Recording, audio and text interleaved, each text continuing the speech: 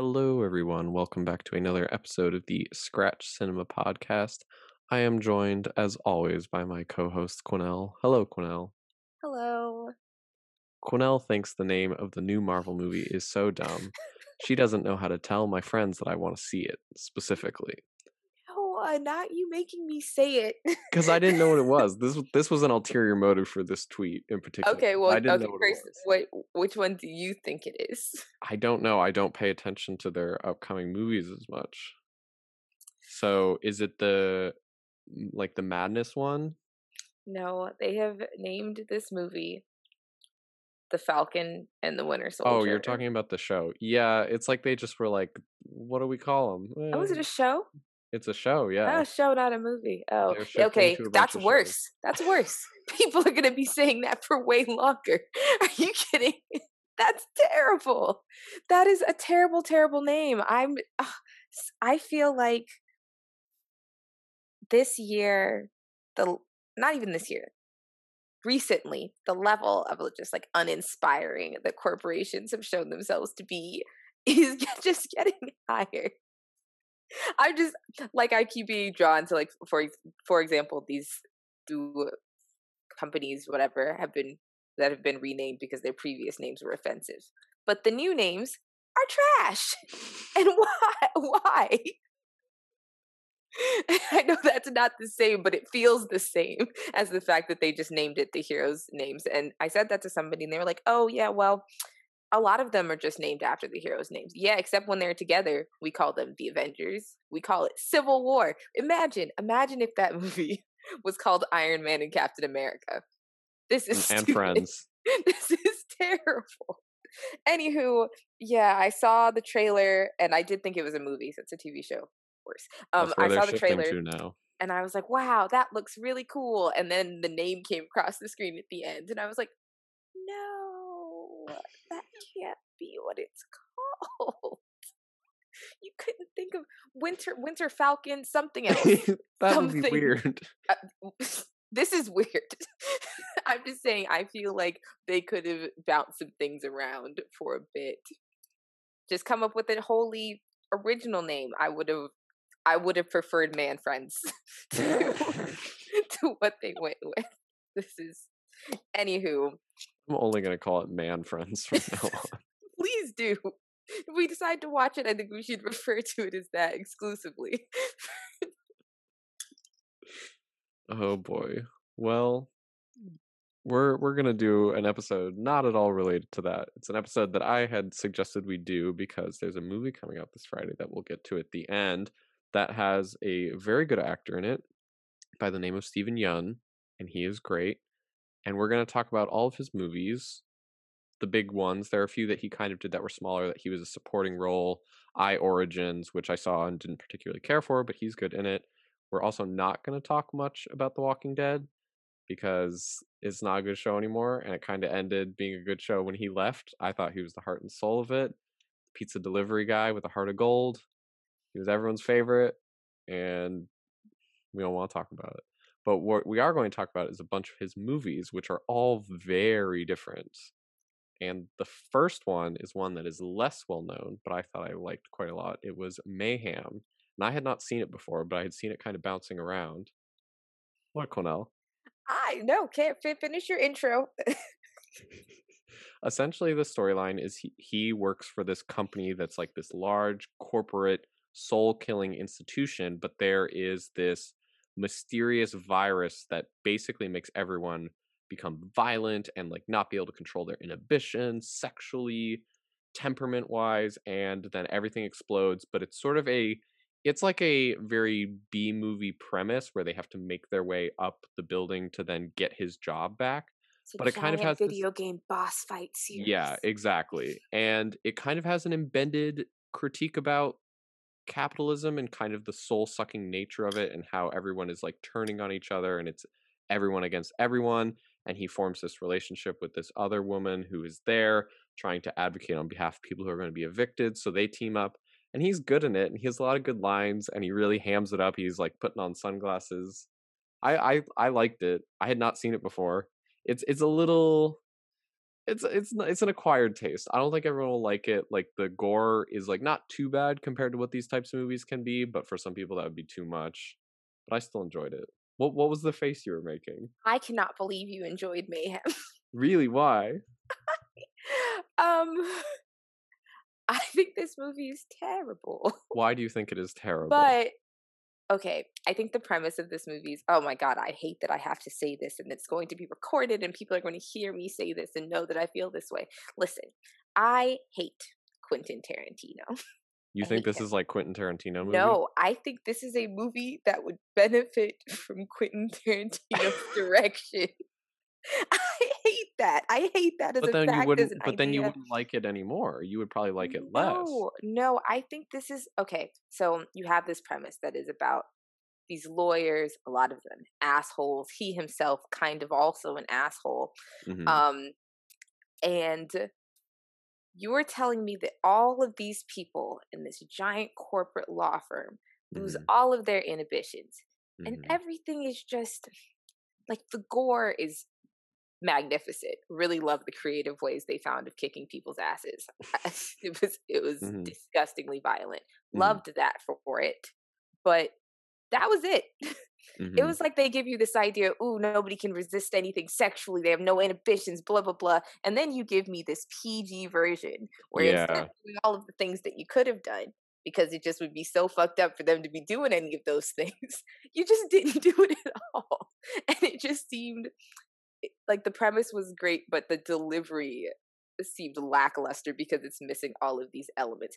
And then you have our two main characters, really our one main character, and the girl who would be played by Margot Robbie But it's if Samara Weaving, who I Tarantino think is directed. really good. She's fantastic. I'm just saying she does look a lot like Margot Robbie.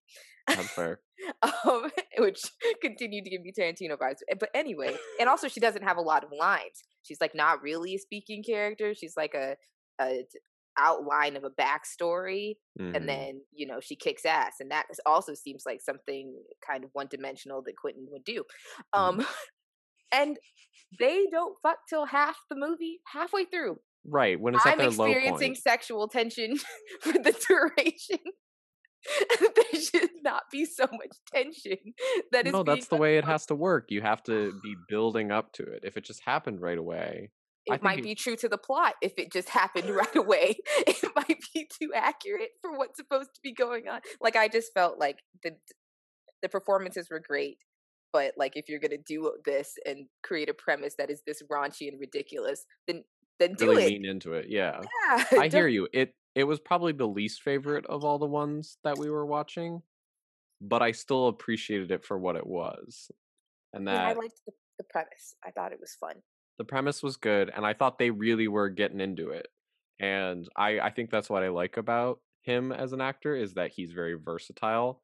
Because like, not to go back to it, but The Walking Dead, he was like the moral center, likable guy, and he still is in this, but he's also sold his soul in many ways. I definitely feel like as we progress, the movies get a lot better, and this is the biggest jump quality wise for me. His performance was great. I think everybody's performance was great, but they really hammed it up in a way that reminded me of like classic B-list movies with Hmm. just that are usually like buddy movies, buddy Hmm. comedies. It had Hmm. like, oh, we're gonna make it hyper violent, but it's hard. It's got that level of quality and interaction. But I do like the commentary that they were making. I just felt like It wasn't always executed perfectly well, and like the it writing sometimes could have was been better. secondary to the like spectacle of it in some ways. Because I almost a little bit of a spoiler. There's a moment midway through where it seems like he betrays her, and I thought that was going to be serious. I thought this is Mhm. really going to happen. But no, that kind of would have, I think, been a little too serious. It would have been too dark of a story, and they kind of still had to keep it light and fun, if that It's makes sense. sad because I felt like at that moment I was like, "Whoa, this just got really interesting." And then he kissed her, and before he even got to the Yeah, you elevator, I knew. was like, "Ah, come on, that quickly? What is it? Is it a razor blade? What is it?" And it was almost believable, but Mhm. not quite. then we don't have to talk about it for too much. And I didn't particularly want to either. It was light and fun for most I of like it. that you liked it, and you liked it because it was fun. Because I feel that a lot of the time. So, Because now we're gonna shift to one that is fun, but also I think a little bit more serious, and that is Okja, Bong Joon Ho's 2017 Netflix film, which everyone kind of makes the joke that directors will go to Netflix to make their least good movie, and I can kind of see how people say that, but I also still have liked this movie more than most people. But what did you think of it? Because you had seen it before. I saw it right when it came out on Netflix, Hmm. a few years ago, and then I rewatched it, and I really love this movie. I'm not going to be able to eat meat for like at least 6 months. Well, Um, here's the thing, and I won't get too much time. into it. I don't think it's about eating meat because there's the opening scene where she is eating fish that she has gotten by collaborating with her pig friends and Hmm. hunting together. It is about factory farming and that Absolutely, mass there's no other industrial way for scale. me to eat meat. You can go fishing. Just go out into the creek. That's I'm kidding. Go I ahead. mean, Yes. actually, I could get fish. My mom does this weird thing where she like not weird. It's not weird. My mom does this cool thing where she buys a bunch of fish through like a weird fisherman website. I Hmm. keep saying weird. Anyway, they drop off this huge box of fish every month. Other than that, um, all the meat that I eat is for sure factory farmed. I don't want to get too much into meat eating because that's not really the point, and I really like other elements of this movie, but Hmm. it definitely felt like it was speaking pretty directly to the way that we consume meat Hmm. here. And it was completely accurate in that way because you sort of have this story that's about, it's about a girl and her pet, and she's just trying to get them back at one point. So it's sort of also like this homeward bound story. But on the other hand, it it talks about how comfortable everybody is with the concept when it's not something that's related to you. It's very much like, oh, we're gonna make this meat very subjective, down to every possible thing they could do. This is going to be a creature that can fully intelligently communicate, like clearly an emotional creature. This is the family dog of livestock. Hmm. And at the end, when sorry, spoiler alert, she rescues Okja, but she can only rescue Okja, and that's really what she came for anyway. That was Hmm. her pet. That's the sorry to the rest of you guys, and she takes this baby along with her in this sweet moment where, previously you think that that even even their reproduction is just purely forced. And that's not even the case because you have a whole little super pig couple giving them their baby so that the kid could grow up to be free. And it is so sad. Hmm. And it's just, and the problem isn't even like there's this corporation and they're constantly talking about how they can make themselves marketable again. Hmm. And the problem that they're having isn't all of the things that people are protesting. It's not the animal abuse. All of those things are commonplace. Like we already know about that. It's that GMOs are too new and scary. Hmm. That's their big, opponent or opposition to them being able to just be completely honest with their process. Hmm. And that's so sad because you just think, oh well, if it was a regular animal, no one would care Right. because And I that's what think they're that's the already cynical doing. underlying part of it. And there's a very deep cynicism about corporations and like these giant huge companies. Do you pick up on the cuz I've seen it put side by side, so maybe I have this advantage, but where they first escape and it's the entire corporate boardroom that are watching the screen. And Hmm. do you know what they're mimicking or what he mimicked when they laid them out in that boardroom? They It's did what? very strange, and I've kind of tried to work through why he did this besides sort of just the visual reference of a joke. It side by side looks very similar to Obama and his room when they were watching the raid to kill bin Laden. Hmm. Yeah. And it's like they're having that same, like, one person has a hand over their mouth, like everyone, the way they're framed, looking at the screen. And I think it's that they're trying to say that there's some sort of equivalent to sort of this massive force that is the US government, and then also the same power that is vested in these giant corporations. Mhm. And it's a silly gag, but like just seeing it, I always kind of chuckle because I'm like, wow, that's so silly and like throwaway, and almost you don't notice it; it passes so quickly. But But also it matters that you put it in there. hmm Also, it's not easy to work those sort of comments into films anyway. yeah, and it's like told without like calling attention to itself, just a quick Mhm. throwaway visual. Because the real main focus is the sort of tension between the Animal Liberation Front, which is where we get Stephen Yeun's character, and what this might be my favorite introduction that he has in a movie because it's very silly where they're driving along on one side, Okja's in the back, but then they pull up next to him and he's just like half smiling and like waving their flowers, and then like his first line is just "Nice to meet you. We're not terrorists," and it's like the way he delivers the line is like so perfectly funny and makes me realize, oh yeah, he definitely apparently worked in Second City. Like he has very good comedic timing and delivery, but then it like turns on a dime where they're just like perplexed, and then he like gets serious and he's like, "No, pull over."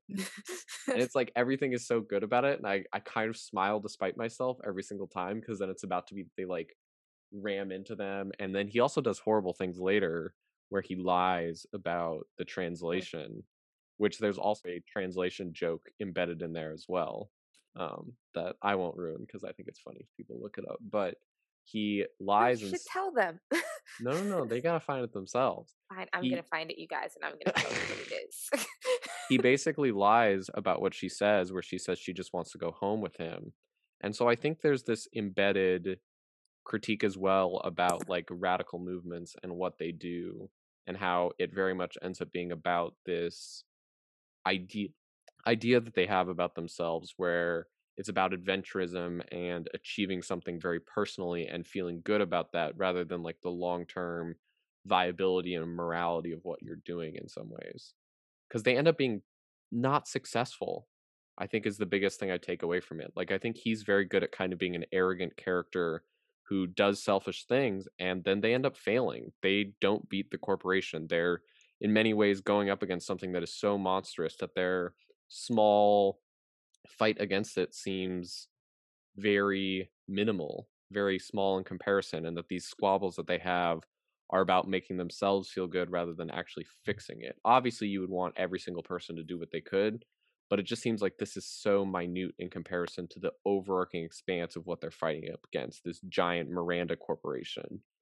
And I don't know. That's what gets me. And I feel like he is able to bring a lot of that to the film, where he then lies about it and it's like almost played as a joke, like he's smarmy about it, but then he feels bad about it later when they see what happens to Okja.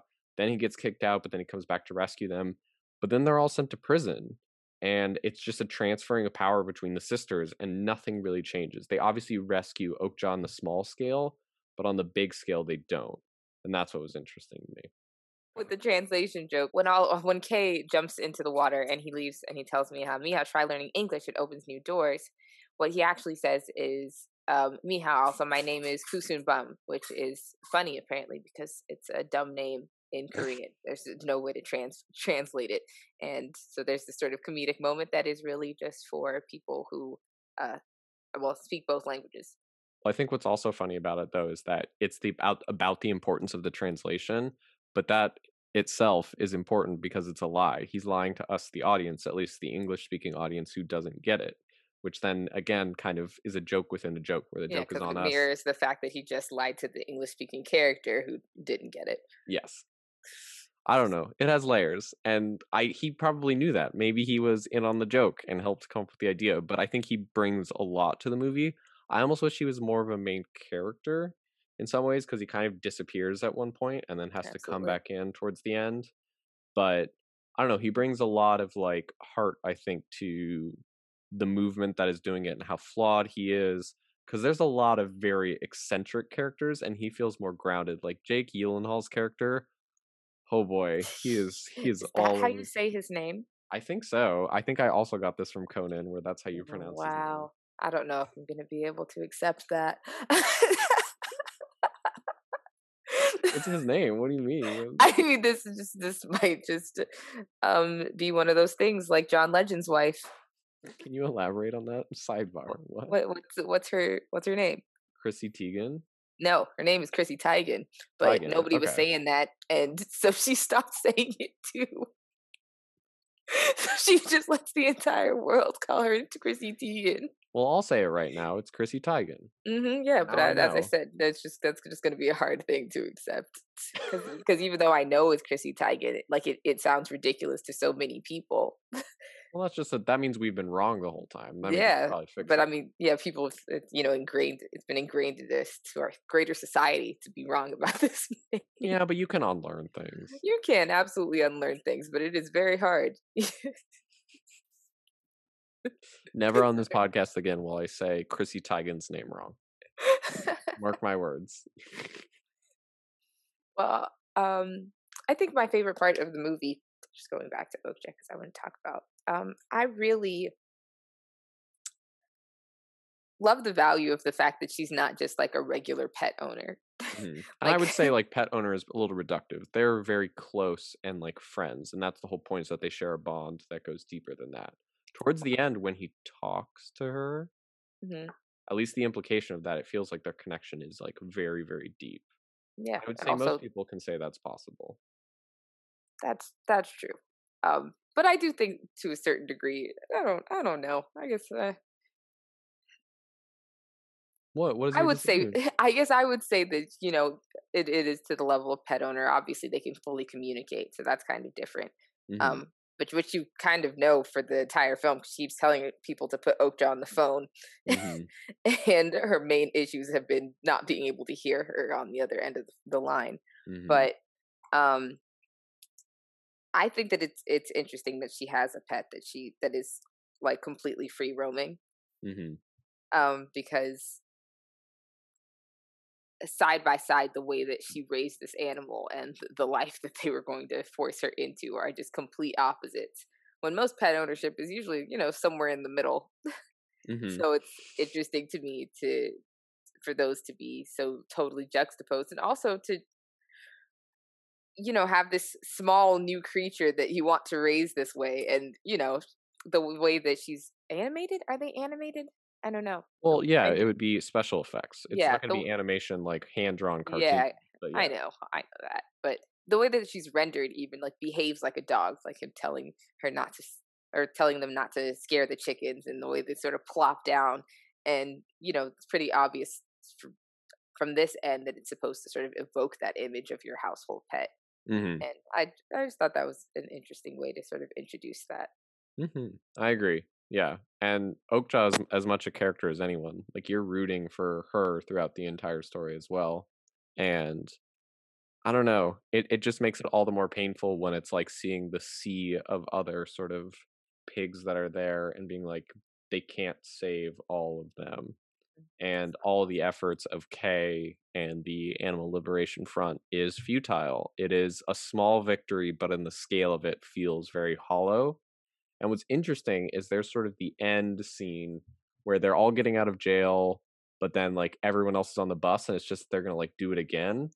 Mhm, And to me, I feel like there's something more going on that, yes, it's kind of funny and like, yes, we live to fight another day, but there's not a lot of reflection where it was like, this is so much bigger than like these small scale things that we're doing. And it feels like they're very out of their depth. And I think there's an embedded sort of, not like you are wrong for trying to do something, but it's like you are going about this on such a minute level that you're missing the forest for the trees in some ways.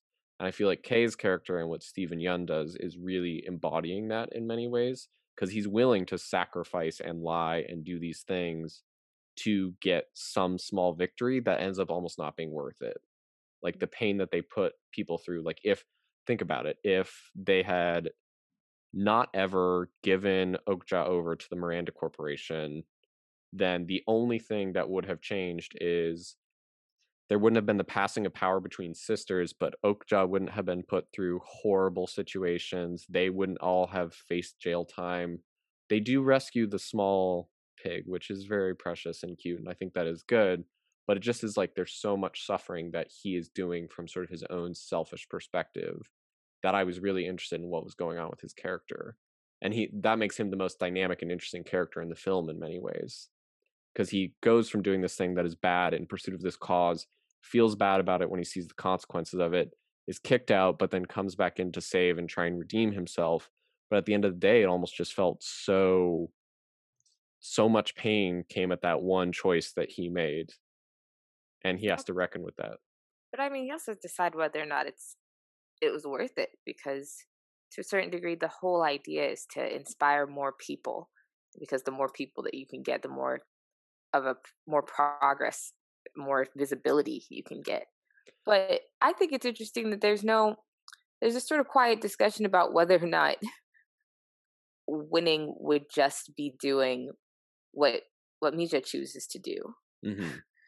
which is to buy them out in Mhm. her small way. Mhm. So it's interesting that you have these two sort of opposing forces between the corporation and the protesters. And at the end of the day, she's not protesting. She just wants that part that should belong to her, and she does that by buying it. And then, kind of makes you wonder whether or not that's the approach one should be taking, Mhm. because I feel like her sister had this whole different idea where she wanted to sort of just blend these business with these ethics that just didn't work together. For our next film, we were going to talk about Sorry to Bother You, the 2018 Boots Riley directorial debut, who also wrote it. And off the top, even though it's not the focus of what our discussion is going to be about, Army Hammer is in this movie, and what may be one of his last movies based on the trajectory of events, Oh, which for sure. I'm not gonna make any jokes about because initially it was kind of funny and absurd and strange, but now there's like more serious things that are coming out, and so we're just gonna acknowledge he's in the movie. Doesn't seem like a great person. A lot of meme-worthy content with some of the He initial might stuff. be a cannibal. Don't laugh. Yes, He might be a cannibal. that's what I was referring to. That part. Some of the more serious stuff, no. If two That consenting part is adults want serious. to He might do, be a but cannibal. it's if it's cannibal play and like No, two he might be consenting a real people, cannibal though, because or he might be a real cannibal. I feel like the way he absconded seems like he killed somebody, which means he probably ate them. He probably did. I personally think That's gonna be that funny until it's real. no, I think it is real. I don't think it's one of those situations. I think it's more of a comedy is tragedy plus time kind of situation, because I think that there is a good chance that Army Hammer killed ate somebody. The way he ran off, murder. Now that we've gotten that out of the way, I remember seeing this movie when it first came out, and this is another movie where Mr. That's Stevens not is in the slander. movie, but he's not. But he's not the main character. The main character is Lakeith Stanfield, who we might mention briefly towards the end. But it's essentially a story about a telemarketer who becomes very successful by putting on his white voice, and that gives him this magical key to success and access to this world of riches and greed and just like decadence. And I'm not going to say what the reveal is because the reveal is where it kind of threw me, but it's an element of like magical realism, let's just It's say for that. sure magical realism. And I will totally tell you guys, they All are right, trying to turn spoiler. all of these people into literal workhorses. Yes. Literally weird hybrid human horsemen Mhm. workhorses Mhm. to work in their weird little slavery camps. Mhm. And it was bad enough when you thought they was just trying to get them to be slaves. It Mhm. really was. And Because then that was introduced early where it's like there was this advertisements frequently of like you never leave. Now you don't need to worry about housing or anything. You just mhm. work all the time in I like a was like, work oh, camp and it's like, "Oh." that's slavery, room and board. That's all you get. Yikes. Big old yikes. And then you find out that they're trying to turn them into literal horses. Mhm. And that's where it gets very strange, but I think there's a comedic, anarchic, kind of chaotic tone to it, and I think that's where Stephen Yeun has a lot of the good comedic elements. So can Lakeith Stanfield, so can Tessa Thompson, so can Jermaine Fowler. Like they're all very funny. Yeah, they It's are. just the tone is like sometimes very eccentric. Let's say that, where it's like I've never seen a movie that kind of goes all over the place like this in a way that I think can kind of work.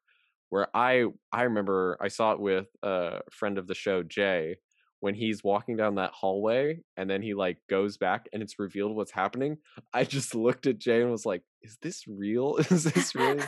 And I understand the central metaphor. I just think for many people, it had kind of been building to something that was a little bit more grounded. Like the world was very close to ours. And so, sort of, that shift was a little jarring to some people. And how towards the end it becomes very comedic. Like he like kicks down the door and then is like, they look like Teenage Mutant Ninja Turtles. I'm sorry. They're very Absolutely, big they did. horses. They're And not I just regular horses, you guys. They're weird mutant workhorses for all kinds of work, even construction. So I'll say it was a very bold transition, and it makes me want to see more of his work and potential films. But man, that was a wild transition, and I think everyone carries it off very well. It just, as a heads up, if you're listening to this and haven't seen it, I don't think I can even fully encapsulate how much of a curveball it is. And then it continues where it Mhm. just is, this is now part of it. And I admire that part of it that's just fully committed to it. Because there are Absolutely. jokes, but it's like, no, this is what's happening This now. is what is happening in our world. But I think that's the part that is intriguing to me. I think that's what makes it good is that it is so hard to shock people these days. Like nothing is truly shocking. Like you hear these terrible stories and it doesn't move you even in the way that it's supposed to. And you have sort of Thompson's character trying to go out of her way create all of this performance art to really bring light to these issues that she thinks are important, and it's still not quite moving Hmm. until this shocking moment where he's like, well, they're turning them into horses." And you're like, "Oh, that could shock me." And so all of the characters and you are suddenly actually in this moment together because you've Hmm. also gotten through this absurdist film where there are so many things that are mildly surprising, that are cringy, that are uncomfortable. You go through so much of that that you really have a handle on what you can believe when you get to that point. Hmm. When they say that he has a white voice on the phone, it doesn't sound like his voice. It doesn't sound anything like his voice. No, And that's really important. It doesn't sound like something because that's even it's coming out of Patton his mouth. Oswalt and David Cross Absolutely. who do the white voices, and they do a But real good job. but you get to a point where you're like, well, I understand what the common equivalent is of that. Like people do have a white voice or what people call their customer service voice. A lot of people code switch that way. So it's still not outside of the realm of belief, and for that reason it's not shocking in the way Right. that any sort of other abuse would be. Same thing with the scene where they just have him yelling the n-word where they ask him to rap and he doesn't know what to do, and so he just starts yelling nigga, and then people are yelling along and everything is cringy and terrible, terrible. But Because then he's very sad after that. That's his lowest point. exactly, and you are shocked, and then it kind of settles in and you're not anymore, and it really has to take you all the way to this point of what is even possible. But if people could do it, they might. Hmm. And I think that's what's interesting is Lakeith Stanfield's character pays very dearly for his participation in this company, in this business, because Becomes a horse. he becomes a horse.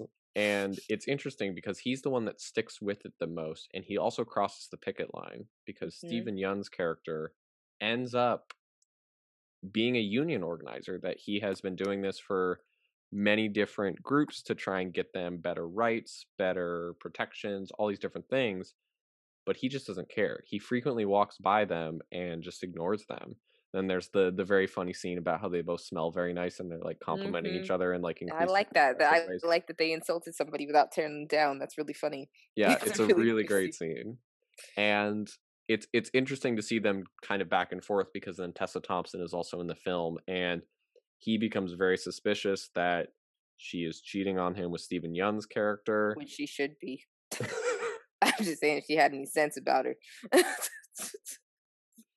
But it's She's a protester. She does all of this great art, and mhm, all the things that she's protesting are the things that her boyfriend is embodying. And then mhm. here on the side is this super hot union organizer. She should absolutely be sleeping with that man. He gets suspicious because he's not performing well. He's not doing what he's supposed to, and he knows that. But he's trapped in this world where he thinks this is the way to achieve a good life for both of them in some ways, which is not a fair thing to do to another person of like, "Oh, I did this for you." He's very much doing it for himself, but he thinks this is the right thing to do. Well, there's no evidence that he's wrong, and He think pays dearly for it. I think the mean, movie he shows the does, costs of it. but that doesn't mean that there was another way for him No, besides, there wasn't. yeah, Yeah. so it doesn't mean that he's just because the only path is the wrong one, doesn't mean that he's, that Because that's untrue.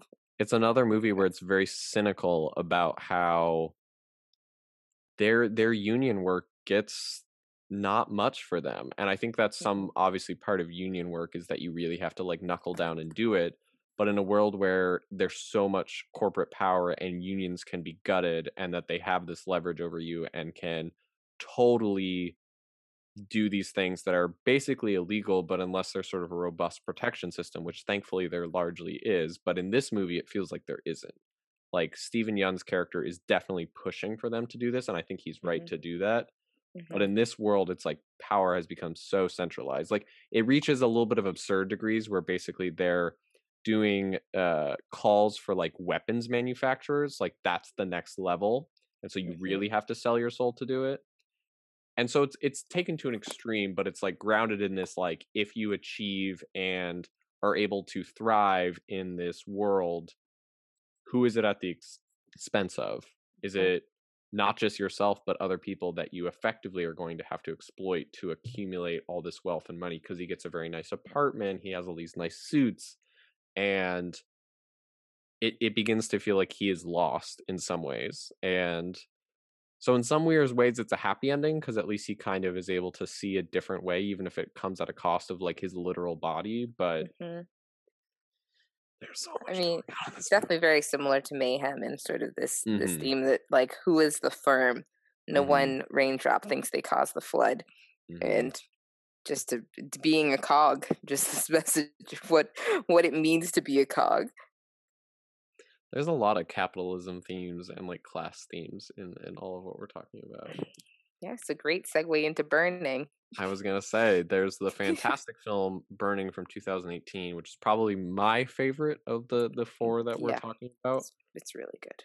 And I also saw it with friend of the show Jay at like 9 p.m. on a like random night at a really cool theater nearby. And it was really great experience, but then I was having to give him a ride to the airport the day after, so might not have been a great idea. But I'm glad I saw it, and I'm glad I saw it again recently. But it was your first time seeing it. Was What did you think of it? I really loved this movie. Mhm. I texted you during it that it kind of reminded me of Parasite. Obviously, they're very, very different movies, but there's this sort of knot that the story just puts in your stomach really slowly about this man. Mhm. So it's about this girl and she's from a small town and she runs into this guy that she grew up with and he doesn't seem to remember anything about her. Which But it's I do wanna chime in. It might be questionable about how much they knew each other, because there are certain details from her past that become a little bit muddied later, but keep going. I'm of the belief that she was telling the truth. That I think becomes so a bit too. of a debate about what is the truth in this situation. But I think she was telling the truth, and they knew each other when they were kids. She decides she's just on this journey of self discovery, and she's going to go off to Kenya and find out about this great hunger for life. And she comes back with this man who's a sociopath from the jump. Actually, one Mhm. of the first things he tells him is that he's never cried to he doesn't remember ever crying. The guy's like, "Oh, okay, well," kind of tries to bring him back to being kind of normal. He's like, "Well, you felt sadness before, haven't you?" And he's like, "Not sure. Not sure it was really sadness because I didn't cry." And off the bat, from that moment, besides the fact that this man is rich and quiet and has this sinister smile about him, that should have been a turn and run situation. I think he might also be lying about that to seem invulnerable in some I ways. disagree. Okay. Why do you Because disagree? because there are 2 points in the film in which he mentions times that he felt things. and there are 3 times total, really. The first time is him saying that he never cried. Second time is him talking about, quote unquote, burning down these greenhouses.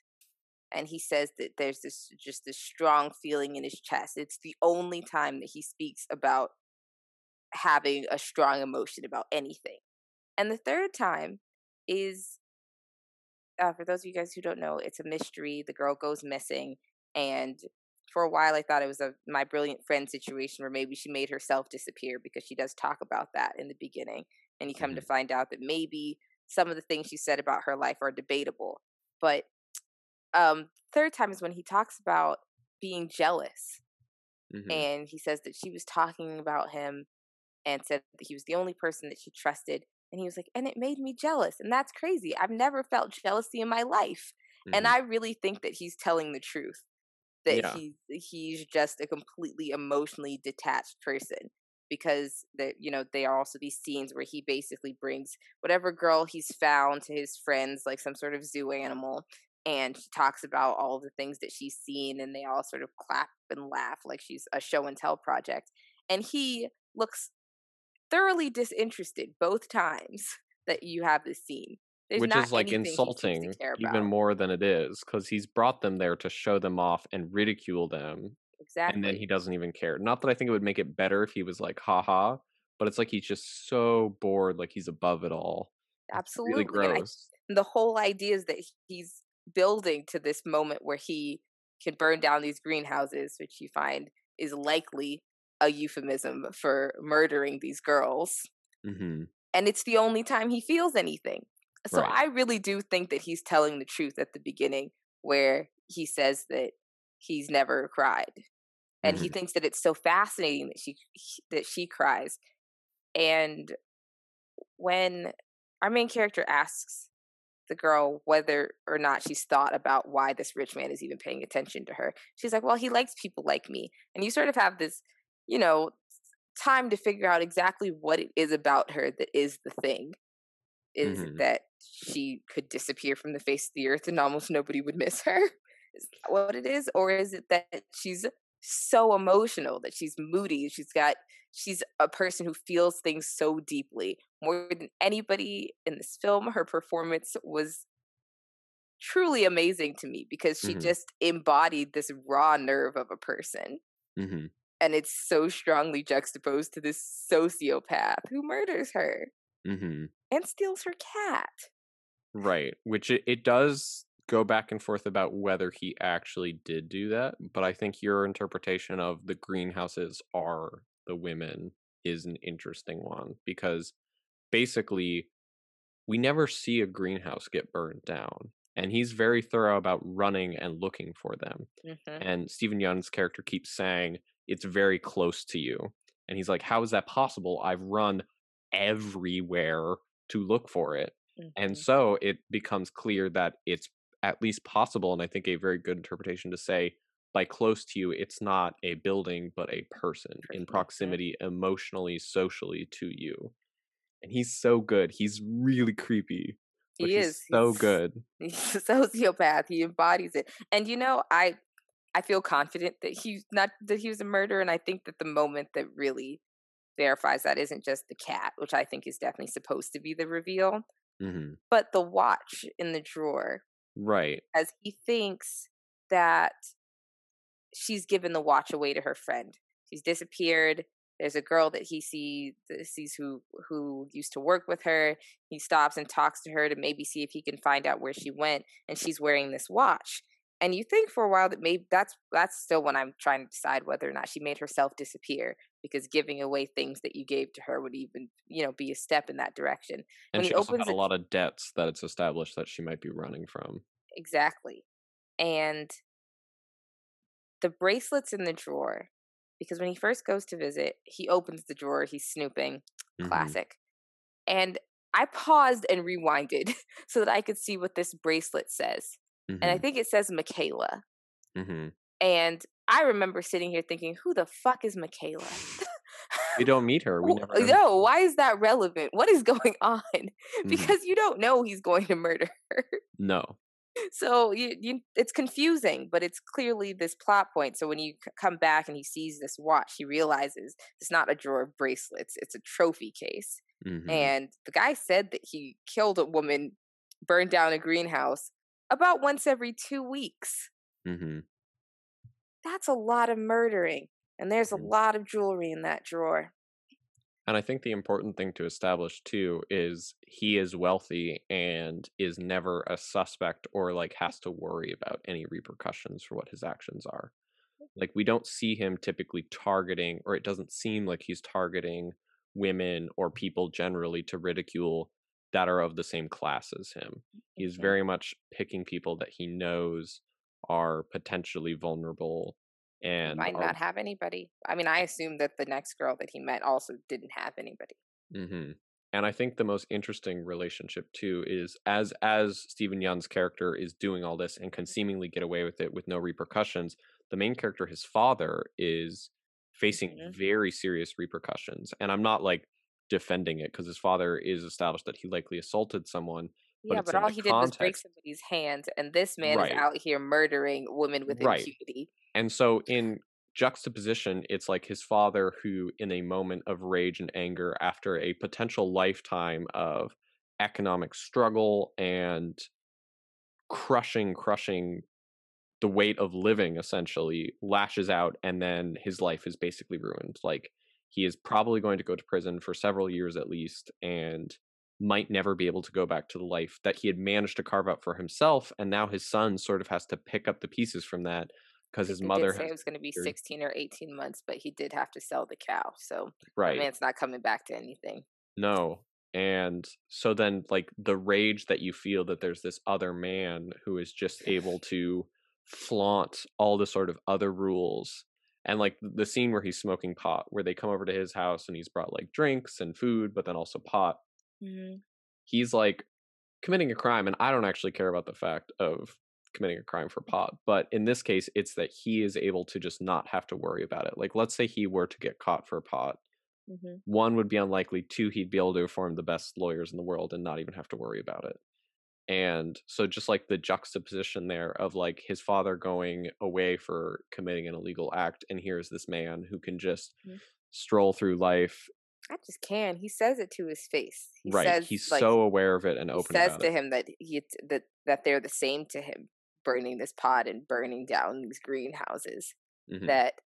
That it's sure it's a crime, it's a clear crime, but nobody cares. Hmm. And he he makes it so obvious to the guy. Like, he allows him to come into his house and walk around and to find this cat, and he knows that he knew the girl. Hmm. So to a certain degree, he doesn't care that He's he's so being found arrogant out he by can get somebody away from else, it. Yeah, exactly. and that's why he has to kill him. Well, He that's has the interesting thing he because has to. we're getting to the end, because the end scene absolutely is a really like painful but like very effective ending where he calls him out to the middle of nowhere and says, "Oh, we want to talk to you." And he shows up and is like, "Oh, where is she?" Which kind of threw me, because if he had taken her away, why would he show up? Why would that lure him out?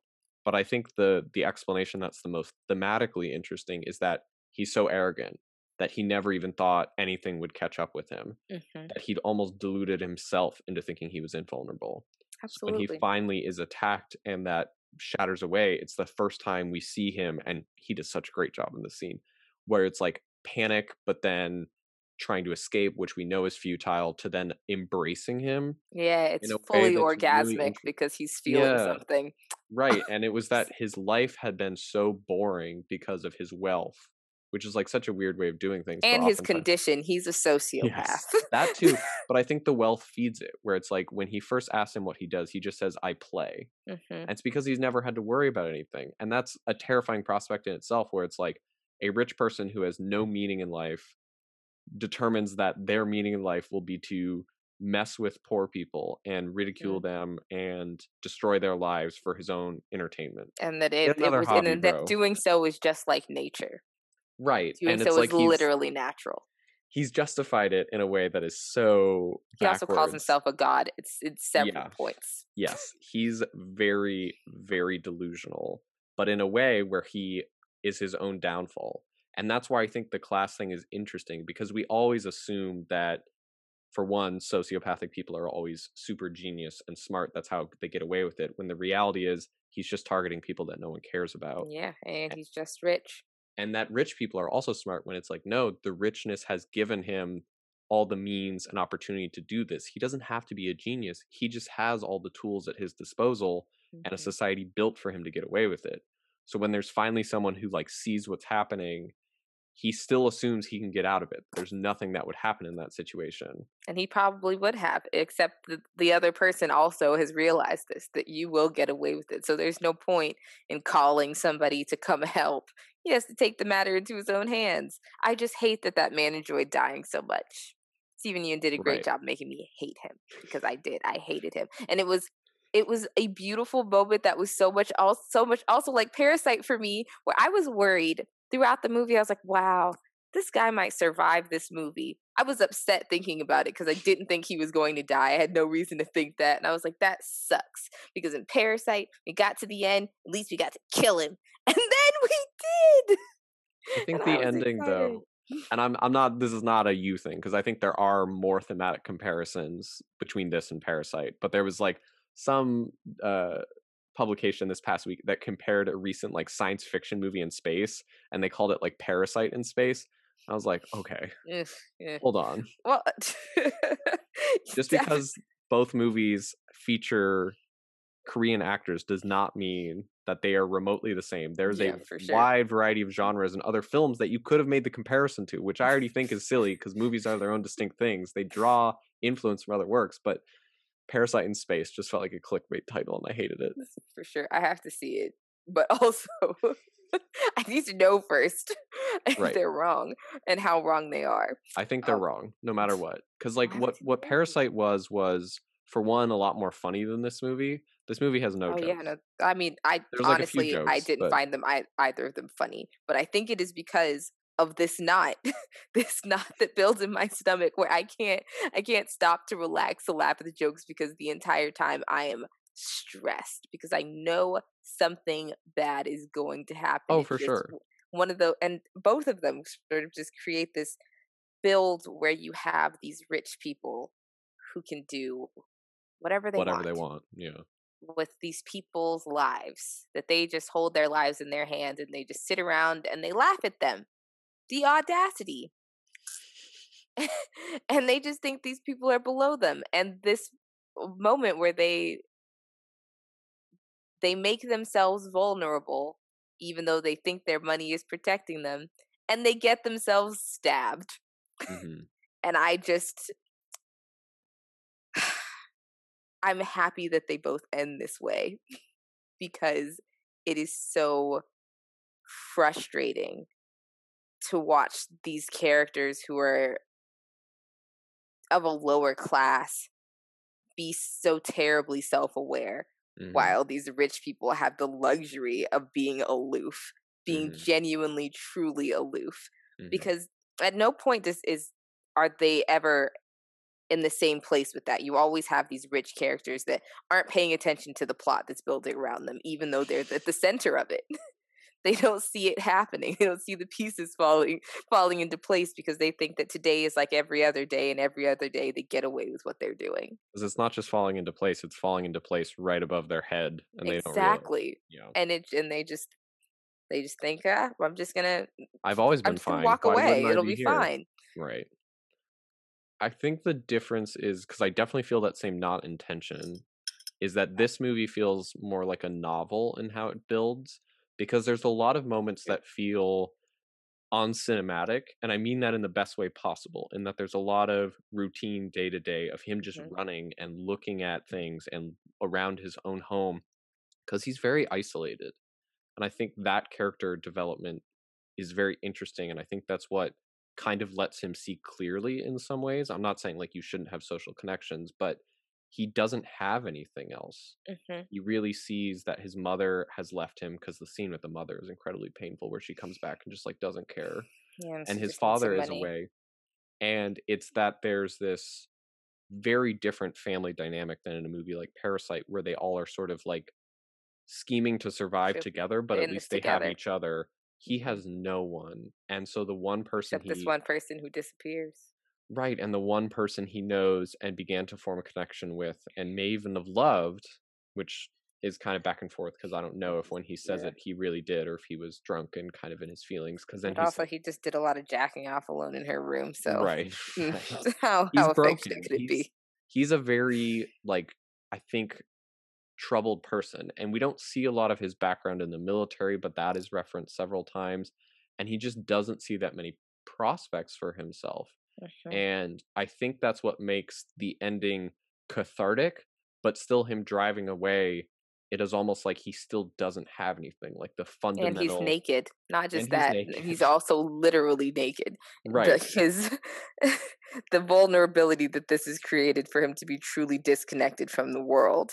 right. Because in killing this man, he's really killing the last person he does have a connection to. Mhm. There's no one else he knows, no one else he'd even be spending time with. And it was something that brought him a lot of purpose too, because Hmm. there's the interesting scene where he goes to apply for a job and then just walks out. Yeah, And there's he's like, part of this it that, isn't it. like, literally in the story, you could say, oh, it is because it is too far of a commute and he doesn't want to do this backbreaking work. But I think it is also that he has this burning thought at the back of his mind about this person and Hmm. all this unfinished work to do. Yeah, and that this is going to take too much time because I actually think he's from a town that is in within a reasonable commute. So I Hmm. think the first guy they asked him what town he was from and if he was willing to work late and weekends or something like that, and Hmm. he just I think realizing that even if he says yes to this commute question, he knows what the next question is be was going to be, and he doesn't have this kind of time. He's Hmm. got stuff that he needs to be doing with his time, like finding his missing girlfriend, not girlfriend, who he the last thing he said to her was that she seemed like a whore. Right, which is an also interesting thing because it was after he had said that he loved her, and then he says an incredibly hurtful thing, seemingly out of nowhere. I And I mean, he think does the same thing when he's a kid, though, because he right, saves her from this well and then tells her that she's ugly. which is that he hasn't really matured. He is still very much I don't want to say a boy because that feels reductive, but he is still very much struggling to grow into manhood Child. and what the world is. Yeah. He still hasn't had any sort of I would say guidance partially, but I think he also just hasn't had any sort of real stake in what's going on, that he doesn't feel connected to a lot of things. And I think that aimlessness is something where he almost feels a similarity to Stephen Young's character, but they obviously are in vastly different social economic situations. Mhm. But it just makes all their dynamics so interesting. And especially because Stephen Young's character begins reading Faulkner. Mhm. And obviously Gadsby is it's as if who's the character in Gadsby that the story is told from, where it's not Gadsby, but the guy who's Tom. looking. It's Tom. It's as if Tom killed Gadsby. That is Mhm. what this feels like in many ways. And that may because I still think this is obviously a very different story and basically all their mechanics of it, but it's as if that was the conclusion of the book. And I It's think not that's Tom. what is it? I don't remember. I Oh didn't my read god, Tom Gadsby that Buchanan much. is Daisy's husband. Oh Jesus, how did I forget his name? I don't remember his name at all. I I just know know that he's he's Daisy's cousin. He is. He's Daisy's cousin. And Nick Nick. Carraway. There it is. And Stephen Young's character is definitely referenced to be Gadsby like, I think at least once. If he isn't, he very much feels like that. And the fact that it's brought back a couple different times. And so Nick feeling like this intense attachment to him, I almost think the book he's writing, because we don't see a lot of it, the book he's writing might be about him. Mhm. That I his think so. observations of him are not just to like find him and trap him, but for material Mhm. and I mean, for that's what he tells him to do, to right. write And I about him. think but I think the book he's writing is very different than the book he would want to be written about him. Oh, I'm sure. Ugh. Because But he will but see him for what he really is. at the same time, I'm not sure. I Um, think I think because he tells him at the beginning that he's gonna tell him about himself and that he mhm, should write about it. And there's nothing else interesting about this man. mhm.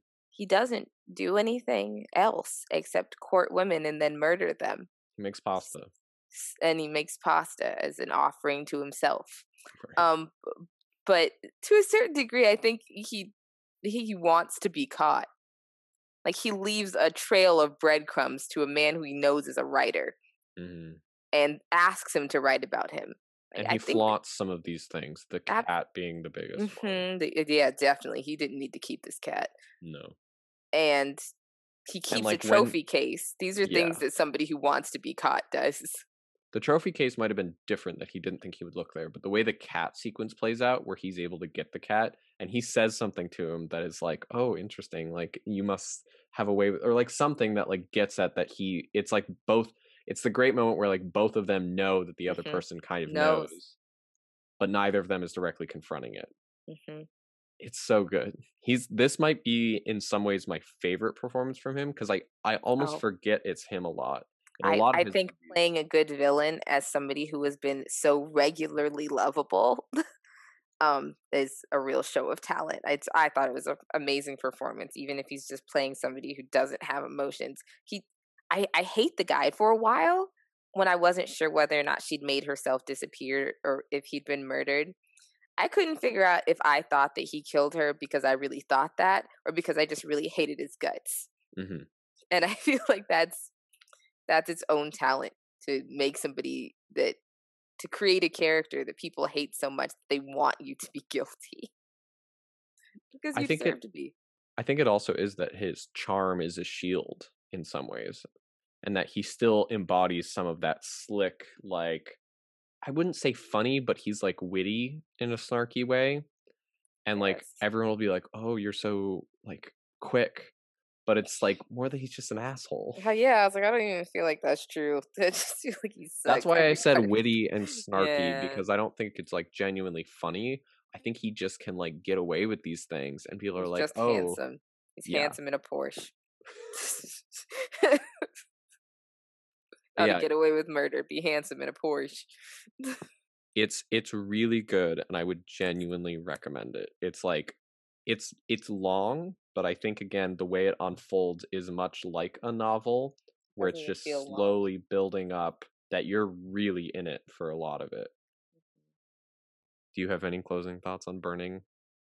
I think it's. I don't think you see a lot of really fantastic murder mysteries these days. I think it's really hard to make a good murder mystery, especially without making it too funny. Mhm. Where it's You almost know, like like you have. a like caper kind of feeling. Yeah, exactly. It's like Knives Out. Like it's fun and bouncy and colorful. And this is different. This is a movie that really tells you about a murder in a way that is eerie, but without being graphic for Mhm. most of the movie. So to the point where when it gets graphic, you're sort of left thinking about all the things that you didn't see. And you have this sort of ending where he brings this makeup to this girl's house and is doing her makeup. And he's had that makeup box there for a while. And you wonder if this is part of his process, so exactly what this moment is. And it reminds you even more so of all the things that you didn't see. Like you don't know how this girl died. You Mm. don't know if it was something that was very violent or gentle, or you have no idea. And you realize you've been watching this long film and following this one man's story, and the person that it's really about, this other main character is eerie and looming, but without having been on screen all the time, Mhm. doing most of his sinister business off screen. That's really interesting to me. He did a fantastic job. And the contact scene was really creepy. Mhm. What kind of Yeah. person just puts in contact straight face like that? That's disgusting. The only thing I'll add is like that all of that is what makes it a absolute masterclass in atmosphere for me, Mm. where everything is like so particular that there's like no one scene that I would like cut out. And like everything is just building so precisely to this like razor sharp tension that I would highly recommend it. Maybe more than any of the movies I we've would. discussed on this Oh, podcast, maybe definitely. ever. I definitely. It's one of those movies that I have to tell other people about, and a lot of other people. I'm like, oh, have you seen this? Yeah, I hadn't even heard of it till like 2 days ago. But we, you need to watch it. It needs to be seen, and I'm surprised that I hadn't heard more things about it sooner. Yeah, it had one Where time is had this movie's been Oscar? It at one time had been, I think, either submitted or considered for submission for an Oscar, but it either Hmm, didn't get it or didn't get submitted. I think it should have been. I think it was yeah, really, really phenomenal. It's on Netflix now if people would want to see it abs- or buy it. Support yeah, it. It's really absolutely pay physical for it. media of it because it's one of those ones that you can like see and then from when I saw it just a couple years ago, I see it through very different eyes. And I think like there's little things that I pick up on that I didn't pick up on that Yeah, first time through. definitely seems like a movie to be rewatched. Not to mention, there's a weird scene at the beginning where they're talking on the news about the Trump presidency. So it's Mhm. also got a little timestamp on it that is incredibly nauseating. What a terrible time to be alive. And he's like not paying attention to it too. It's just background noise. Yeah, It's it's kind of just interesting. background. And I was like, wait, what are they saying? Did they say something good about Donald? Wait. I didn't like that at all. Oh yeah. Ugh. Do you have any Um, other closing thoughts? I know I I just asked really that. enjoy him as an actor. I definitely would like to see him in a quality main character role. Mhm. Because I definitely think the films got progressively better. Whether Mhm. that's him being more discerning or people offering him better roles, not sure. But even still, he's still a supporting character in all of these films. So Well, even though Burning is the closest, where it right. really is about him, but it's not. He's very influential in it. It is, yeah. He's a amazing supporting character, but I would like to see him be a main character. Well, I have a treat for you. Oh, we just got good news. What do we Part of have? part of the reason I had suggested this a while back is that there's a movie What's that coming comes out out? What's coming tomorrow out? when we're recording this, but for today when everyone's been listening to it, and it's Minari, and it's the new film from A24, and it's a family drama, and I mean that in the best way possible, where it's Stephen Yeun is this patriarch of this family who decides to take all of them to this very small farm in Arkansas in 1980s to start fresh. They've been living in I think California is referenced a lot and then sometimes in Seattle getting by but not really having the American dream that they were hoping to have when they came here.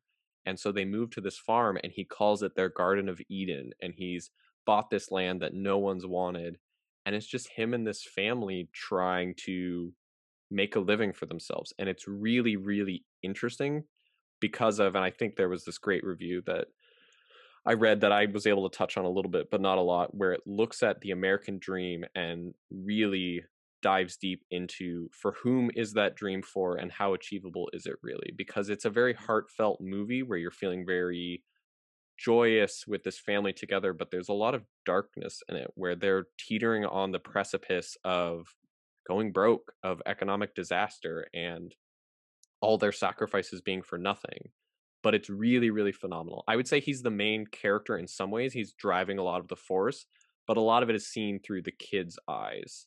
They are more the focal point, but by looking at their parents and the parents sort of fighting over all these different things, is what makes it really interesting. There's this scene where the parents are fighting because they're stressed about whether they're going to be able to make this work, and both the kids come in with paper airplanes that they've written "Don't fight" on, and they just start throwing it at their parents. And there's just little details like that that are really, So really sad. interesting to me.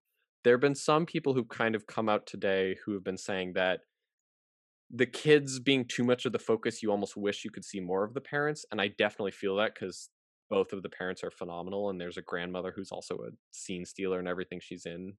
Um, but I think it being through youthful eyes is what makes it interesting because it's as much about the parents realizing that there's not sort of this American dream to be grasped so easily, and then the kids also realizing that there's much about their parents that are not perfect, that there's these struggles and flaws, and that the weight on their shoulders takes a toll. And I think it's really, really good. And I would highly recommend it. It's called Minari, and it's out today. It's really, really good. The music is also phenomenal. If you saw the Last Black Man in San Francisco, it's the same Mhm. composer from that, and that's how he met the director was through that. And I was like, oh, this is so good. I love The Last Black Man in San Francisco. The opening scene and the score and the way that complements it is like so great. And there's nothing quite like as bombastic as that. This is a little bit more subtle. It's very contained to just this farm. The like large scoping city of San Francisco is like completely the opposite of this, where it's like a very sort of isolated, away from sprawling metropolitan, but that's what kind of makes it feel very intimate and interesting. Yeah. Ooh, it's so good. I don't know. I would recommend it. I think there's a lot of interesting stuff going on. The only thing I'll sort of add, the small criticisms, and I'm not going to go after anyone particular. A film like this doesn't have to be universal. And I think there's an interesting thing where people will ask certain directors, specifically non-white directors, to make a film that is universal, when I think that defeats the purpose of movies. It's seeing into films and experiences that are not your own, and for sure seeing parts and things that you can connect to, but also experiencing things that you haven't. Mhm. And so I think the areas that people might not connect with, if it's for feelings like the storytelling is bad, for sure, but if it's like, oh, that's different, I've never experienced that, that's what That's I what it's like in supposed to movies, do. and that's what movies are supposed to do. It's to introduce you to people who have lived different lives than you. If you watched a movie that was just your life every day, that'd be boring as hell. I And I mean, think people liked that for a long time. yes, I They know. really want to see the spitting image of themselves in their films, but Yes, that's fair, but I think this is one of those movies that certainly takes you to places where you can connect and empathize and feel, but then also experience their world completely and be a part of it. The sort of Roger Ebert quote of movies being a machine for empathy, where you're being able to see the world through their eyes, specifically a lot of their kids' eyes growing up, to where I'm like, oh, I see things in this where I too had those fears and anxieties as a kid, but in an entirely different world, in an entirely different way. And I think that's what makes it great. All the acting's great. Stephen Yeun is great. I think he should get more recognition. He's gotten a few awards. It's really, really stupid that this is being considered for best foreign language at the Golden Globes. Golden Globes are trash. I understand the need for sort of a best foreign language film because I don't think all the great work should be shut out. But this is a distinctly American film. And when a movie like Inglorious Bastards got a Best Picture nomination, despite being, geez, probably more than this movie is in Korean, that movie was in German, mhm, and this is set in Wyoming, and it's about an immigrant experience coming to America. Bad mhm. choice. It's a great movie. Screw those awards. I would highly recommend it. That's it. I know I said I was just going to briefly do it, but it's really good.